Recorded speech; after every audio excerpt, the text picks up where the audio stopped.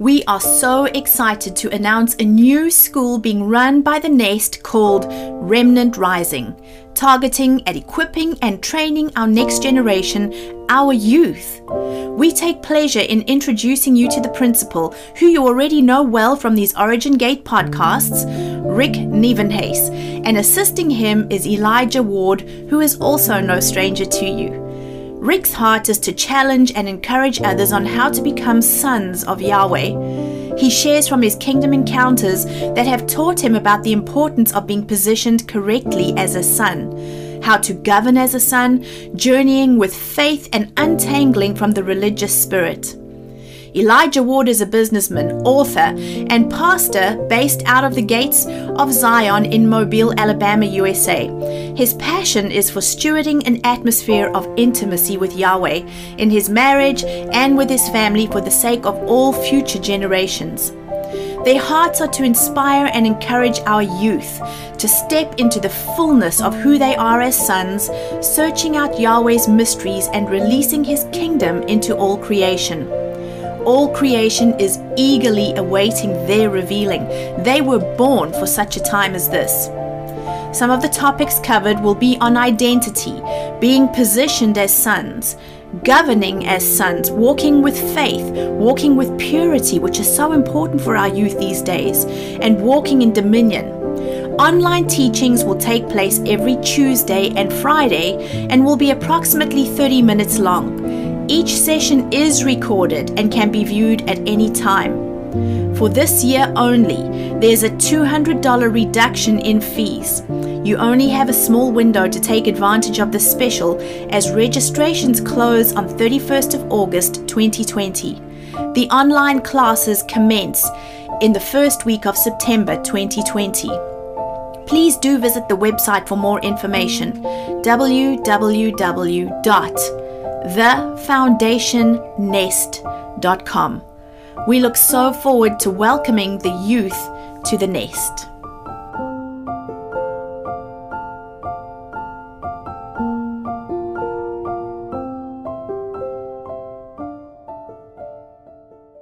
Welcome to Origin Gates Daily Podcast with Wisdom's Echoes. I am Lindy Masters, and this is my insight of the day.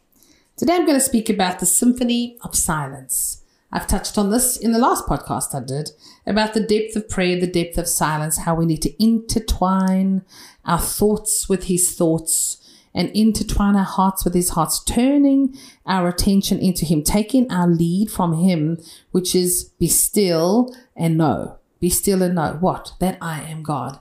And I spoke at length about how to turn my attention and my thoughts into him and to intertwine myself, my thoughts and my emotions with him, because he knows what I have need of.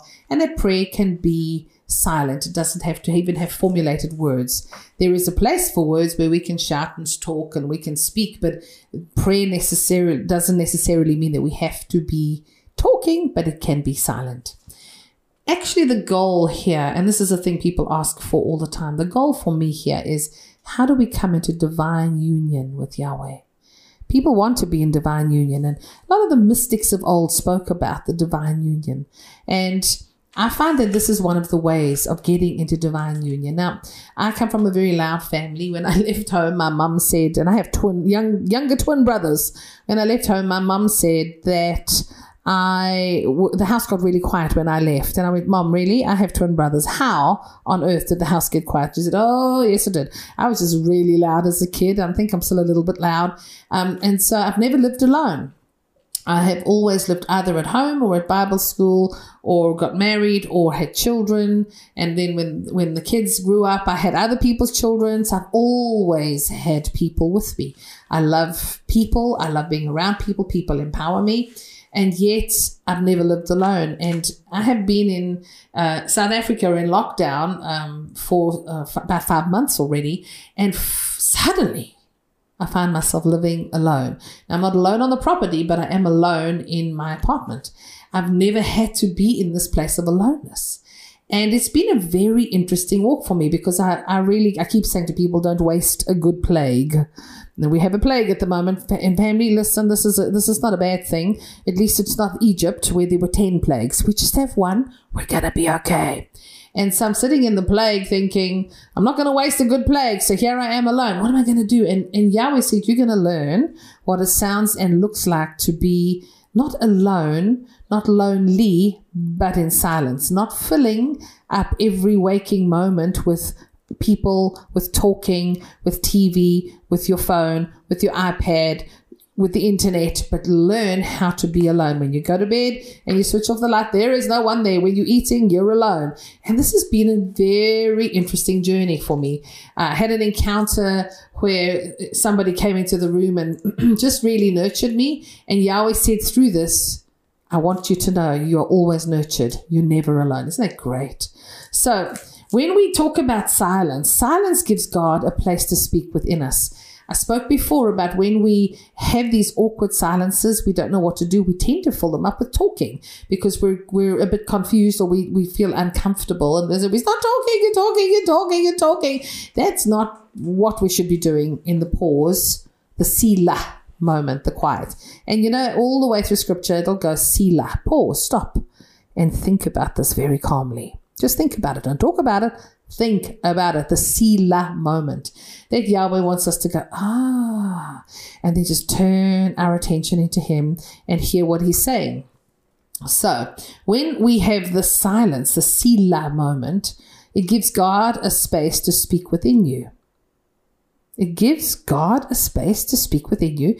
Do you know how many people say, I can't hear God. I don't know how to hear God's voice. I don't know. He doesn't speak to me. Well, here's the secret. When we have that silent moment where my attention is turned into him and my thoughts have become intertwined with his, that silence gives God a space to speak within me. Now, Isaiah 26 verse 3 says, you will keep in perfect peace those whose minds are set on you. Perfect peace is an unmovable point. You know, when I have perfect peace about a decision that Yahweh and I have made together, I never do it for him, I always do it with him. When I have perfect peace in that respect, it's an unmovable point for me. And this is the thing. If someone came to me and said, I want you to look at this and don't do what you were going to do, I would have to go, no, I'm going to do this. Why? Because it's an unmovable point. This perfect peace on the inside of me is an unmovable point. And when people go, literally, we're telling you, you shouldn't do this. We feel, logic says, our counsel is, and it's contrary to what the perfect peace is placed within my heart. I still go, I have perfect peace. It's an unmovable point. And you can come to perfect peace when you rest in that Selah moment and you turn your attention into Yahweh. Intimacy is not grounded in noise. Intimacy is grounded in, there's this comfortableness that comes between people. When I was married, I'm a widow now, but when I was married, we would do worship around the world. And it was so interesting because when my husband would lead worship, I would sing, and there were times I just knew the next line of what he was going to sing. I just knew where he was going to go in the song, and we'd laugh afterwards. How did you do that? I don't know. The cardiognosis, the knowing of the heart, but it comes out of intimacy, and we would sometimes just sit together in quietness.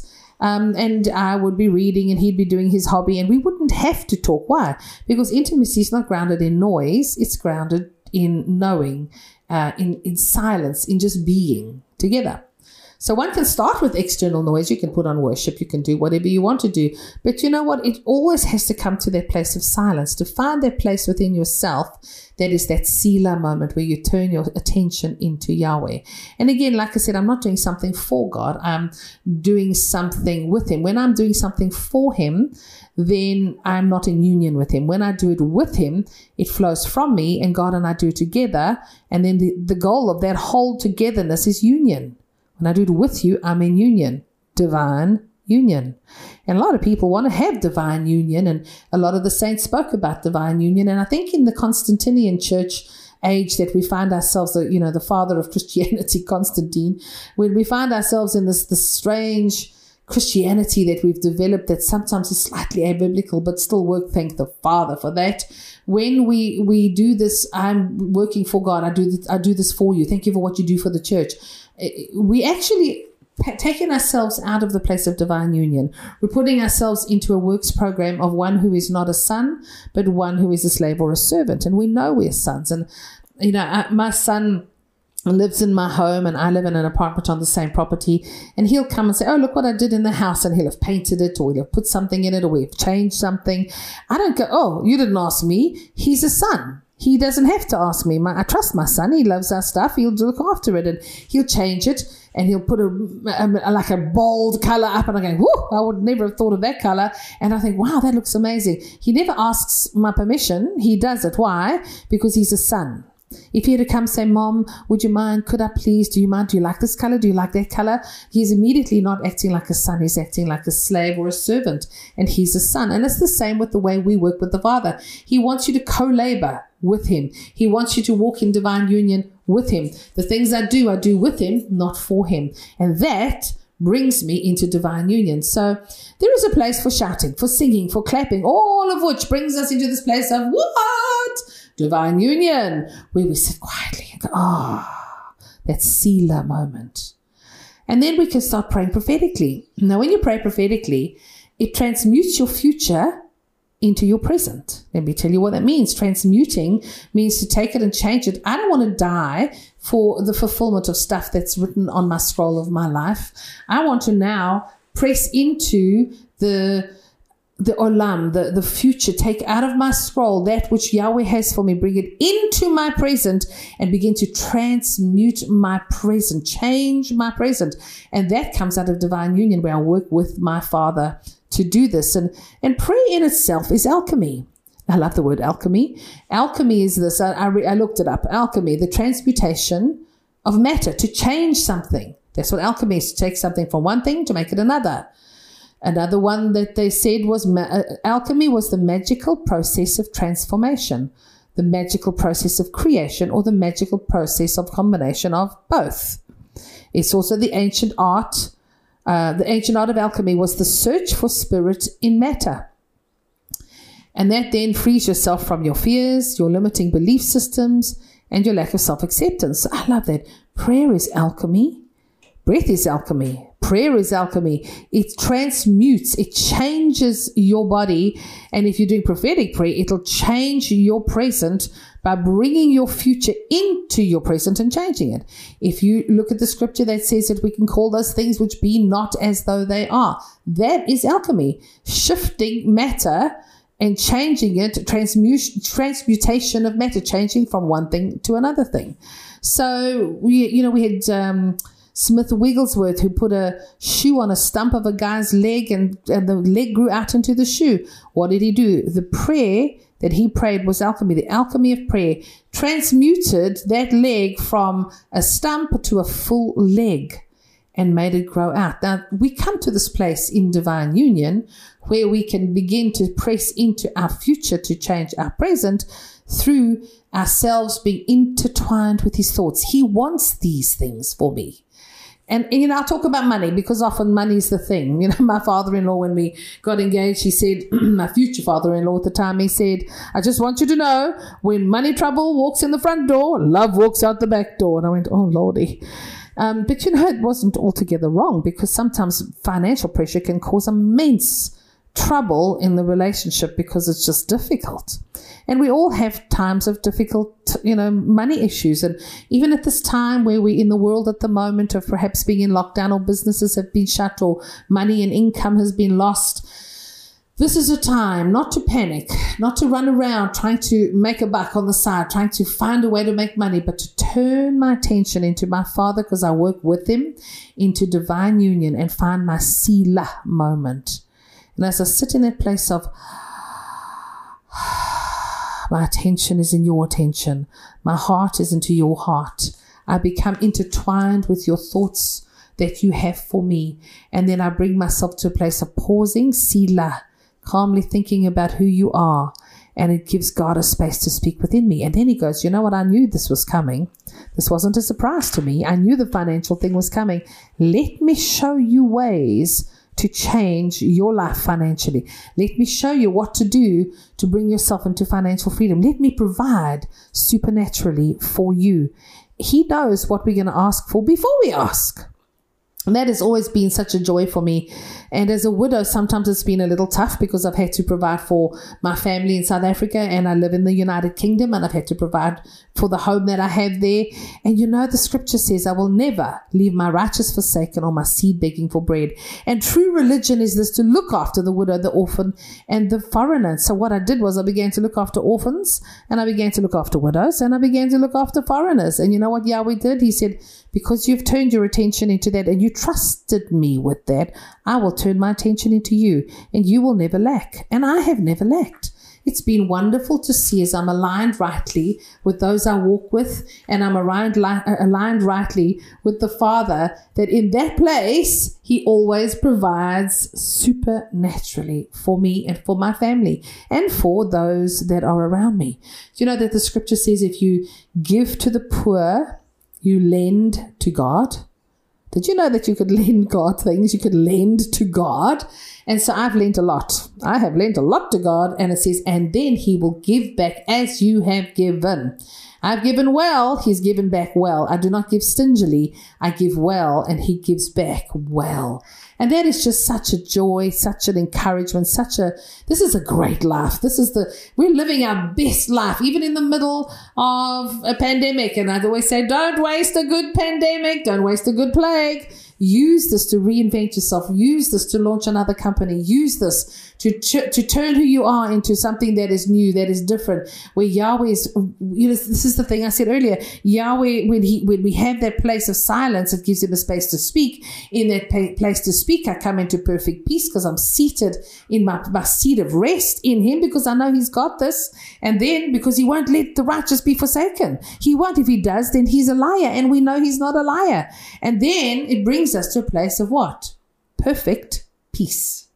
And that becomes an unmovable point in our place of divine union, of symphony of silence. Your screaming, yelling, bawling and squalling in heaven and calling down the things of heaven must always be birthed out of a place of intimacy, of that symphony of silence where I've had that Selah moment and I've turned my attention into Yahweh. So today I want to encourage you to find that unmovable place, that unmovable spot in Yahweh, that place where perfect peace brings you to an unmovable point. Don't turn to the left or to the right, and then begin to speak out that which Yahweh has spoken to you. Work with Him in divine union. Thank you for listening.